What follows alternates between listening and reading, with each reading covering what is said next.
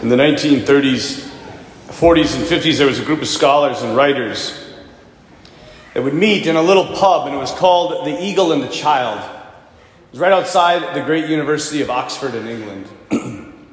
They were all associated with Oxford, and they were all professors. There's nothing really, overwhelming about the pub, but in the back room there was this little area, and these four men would gather together. And they were not just professors and scholars, they were believers, they were Christians. And the name of the group was the Inklings.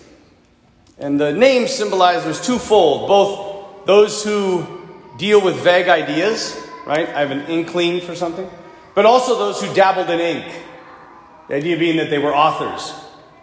The purpose of this group was to drink beer, which I like the group already, and read aloud these unfinished compositions that they were all working on and receive critiques from their colleagues. And what they were looking for and trying to do was they were looking for the most effective way to get across Christian themes within their masterpieces of literature. And probably the greatest and most well-known of this group was Clive Staples Lewis, also known as C.S. Lewis, the great author of Mere Christianity, The Chronicles of Narnia, Screwtape Letters, and many other fascinating Christian books. Another member who was not as well known until, 10, 15 years ago, and now is maybe even more well known, is John Ronald Reuel Tolkien. He goes by J.R.R. Tolkien. These guys are smart, they shortened their names, right? Because Clive, Ronald, Reuel, it sounds cool. J.R.R. Tolkien, right? And he was the great master author of The Lord of the Rings. The Lord of the Rings is probably one of the greatest masterpieces of our time. And it was born out of Tolkien's lived experience of this fallen world. You see, Tolkien lived throughout the horrors of the 20th century. He even fought in World War II. I don't know if you know this, but there were more martyrs, people who died for their faith, in the 20th century than there were all other centuries combined, from Christ until the 1900s. That's how bloody and horrific the 20th century has been. And the 21st century is not off to much of a better start. J.R.R. Tolkien himself fought in World War I. He saw how sin shredded the moral fabric and destroyed humanity. However, he was a devout Catholic, and he was a faithful student of St. Augustine, one of the greatest theologians in the Catholic Church. St. Augustine said that sin, more than anything, is the lust to dominate. What does he mean by that? To exert power over other people, to have dominion over other people. The desire for power for Augustine was the very heart of all worldly corruption. And it is because of this that Tolkien puts all of this lust to dominate and manipulate and anger and horror into this ring. And this ring had an inscription upon it which gave away what its true meaning was. Because I don't know if you know this, but Tolkien was such a genius. Total side note. I'm on a soapbox here. Have you noticed that movies are terrible? Right? I have not seen a really good movie with a good plot where I'm like, I walked away and I wasn't like, oh, that was entertaining. I walked away and I'm like, man, that was awesome. You just don't get that anymore. And it's because I think we're getting dumber. These men, if you read their works, Tolkien recreated an entire world. He wrote his own language. Yeah, it's amazing. And we just don't do that. We don't have an imagination. But in that language, around that ring, it said this: one ring to rule them all, one ring to find them, one ring to bring them all, and in the darkness bind them. You see, the enemy, he likes to make it think that he shares his power. But the Dark Lord shares his power with no one. He takes and he enslaves. And as Tolkien's story unfolds in this wild set of circumstances, the ring comes almost by chance into the possession of this little 3-foot creature called a hobbit. Hobbits are the most insignificant creatures in Tolkien's world. You have mighty wizards, you have elves, you have dwarves, you have men, you have all these different orcs and goblins. And yet, the hobbit is just seemingly, these little creatures, all they want to do is drink beer and smoke. Okay? My kind of people. And they live in the Shire. They eat 7 times a day. 7 times. Breakfast, second breakfast, which that's one of my favorite meals. 11sies, luncheon, afternoon tea, dinner, and then supper.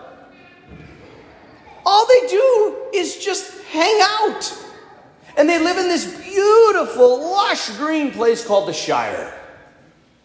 What is Tolkien trying to get across? In order for us to really get into the high adventure, we have to leave the Shire. What's the Shire? It's our comfort zones. We have to get out of there. And this is what Frodo does. The little hobbit leaves. And when it falls into his hand, he doesn't use it for personal gain. He could. He has the most powerful thing in the world, but he doesn't. What does he do? He seeks to destroy it because he knows the danger of it. And as the story unfolds, this epic journey is not to find something, as most journeys are. It's to destroy and rid the earth of something. And the little hobbit has to get to where it was created, the very dark depths of hell itself on Mount Doom, and throw it into the fire from whence it came. Then and only then will it be destroyed. Now, I hope you can see the Catholic undertones, right, of this story. God, his world is created good, but has been polluted by sin and the lust for power. We see this everywhere. In fact, if you can't see this going on right now, if you just turn on the news, all you're going to see is the lust for dominance, the lust for power over people. But it's not new. It's not new, you guys. It's as old as Adam and Eve. Go back to the beginning, right? The devil says to him, no. God he thinks that he's more powerful than you, but he knows if you choose for yourself, if you rise up against him, that you'll become a god. And he doesn't want that. He's hiding something from you. And what happens? The lust for power, to even exert power over God, causes Adam and Eve to destroy all that was once good. And you guys, it's very, very important to realize this. The more you choose this dominance over others, this exerting your self-will in power, the darker it gets. This is why Tolkien has Frodo, as he moves closer and closer to Mount Doom, where this thing came from, he's moving closer and closer to the source. It gets heavier, it gets darker, it gets worse, it's terrible. And this happens to us unless we start to choose against it. Because St. John tells us that God so loved the world that he sent his only son, so that those who believe in him might have life in his name. At the heart of the Christian story is God's love being sent into a messed up world. Someone who would take this terrible thing that plagues all of us, would grab sin itself, would carry it back to its origin from whence it came and destroy it. So why am I telling you all this on the Feast of the Baptism? Because when Jesus came, he came in one of the most insignificant, unassuming ways that nobody expected. The prophet Isaiah says it the best. He says, he comes as a humble servant, not shouting, not crying out. And as he walks down into the muddy waters of the Jordan, shoulder to shoulder with sinners, could you have picked him out? Would you have recognized him?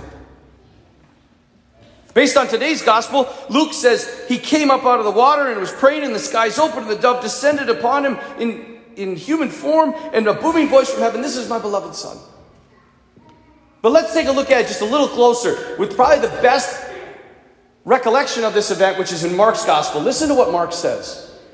after Jesus was baptized, he came up from the water. And behold, the heavens were opened for him. And he saw the Spirit of God descending upon him like a dove. And he heard the voice, "You are my beloved Son." You guys, I don't think anybody in that place heard anything. I don't think they saw anything. Jesus was just another guy going down into the waters to be baptized by John. But this humble and simple person who has come not to lord his power over us, God knows enough people do that. Rulers who manipulate and dominate. And for what? For what? For the life of me, I cannot figure this out. You have all this corruption. And for what? So you get on top? So now you're the best? And all you got to deal with is all the terrible decisions you made, all the people you hurt, and then you're going to die? What kind of life is that? Who wants that? This is why the Son of God came to show us how to live. To bear our burdens with us, like a lamb, like a child. Dare I say, like a little hobbit. Who came to bear that which frustrates us. And ultimately to take it from us and destroy it from where it came. Christ doesn't use his power to dominate. Instead, he shows us that power is in love and humble service. And you guys, this does not mean we don't fight. We do fight. The whole epic adventure of the Lord of the Rings is a fight. It's a war. But it's how you fight. You don't fight with domination and manipulation and lording your power over others. You do it through love, through service. And but for the record, that whole epic journey, the good guys, they always look like they're losing. They always look like they're losing till the very end. And if you haven't, no spoiler alert, I won't tell you what happens. And if you haven't seen it, you would never, ever guess the ending to those books in that movie. Because it's not what you're expecting. If we ever want to end the reign of sin and darkness in this world, we must at least try to live as he lived. To use our power in love and humble service to serve each other, to care for each other, and to bring light into this world. This is our story. This is what you and I have been baptized into, and it's what we promised the day we were baptized. And above all, it's what we celebrate today on the Feast of the Baptism.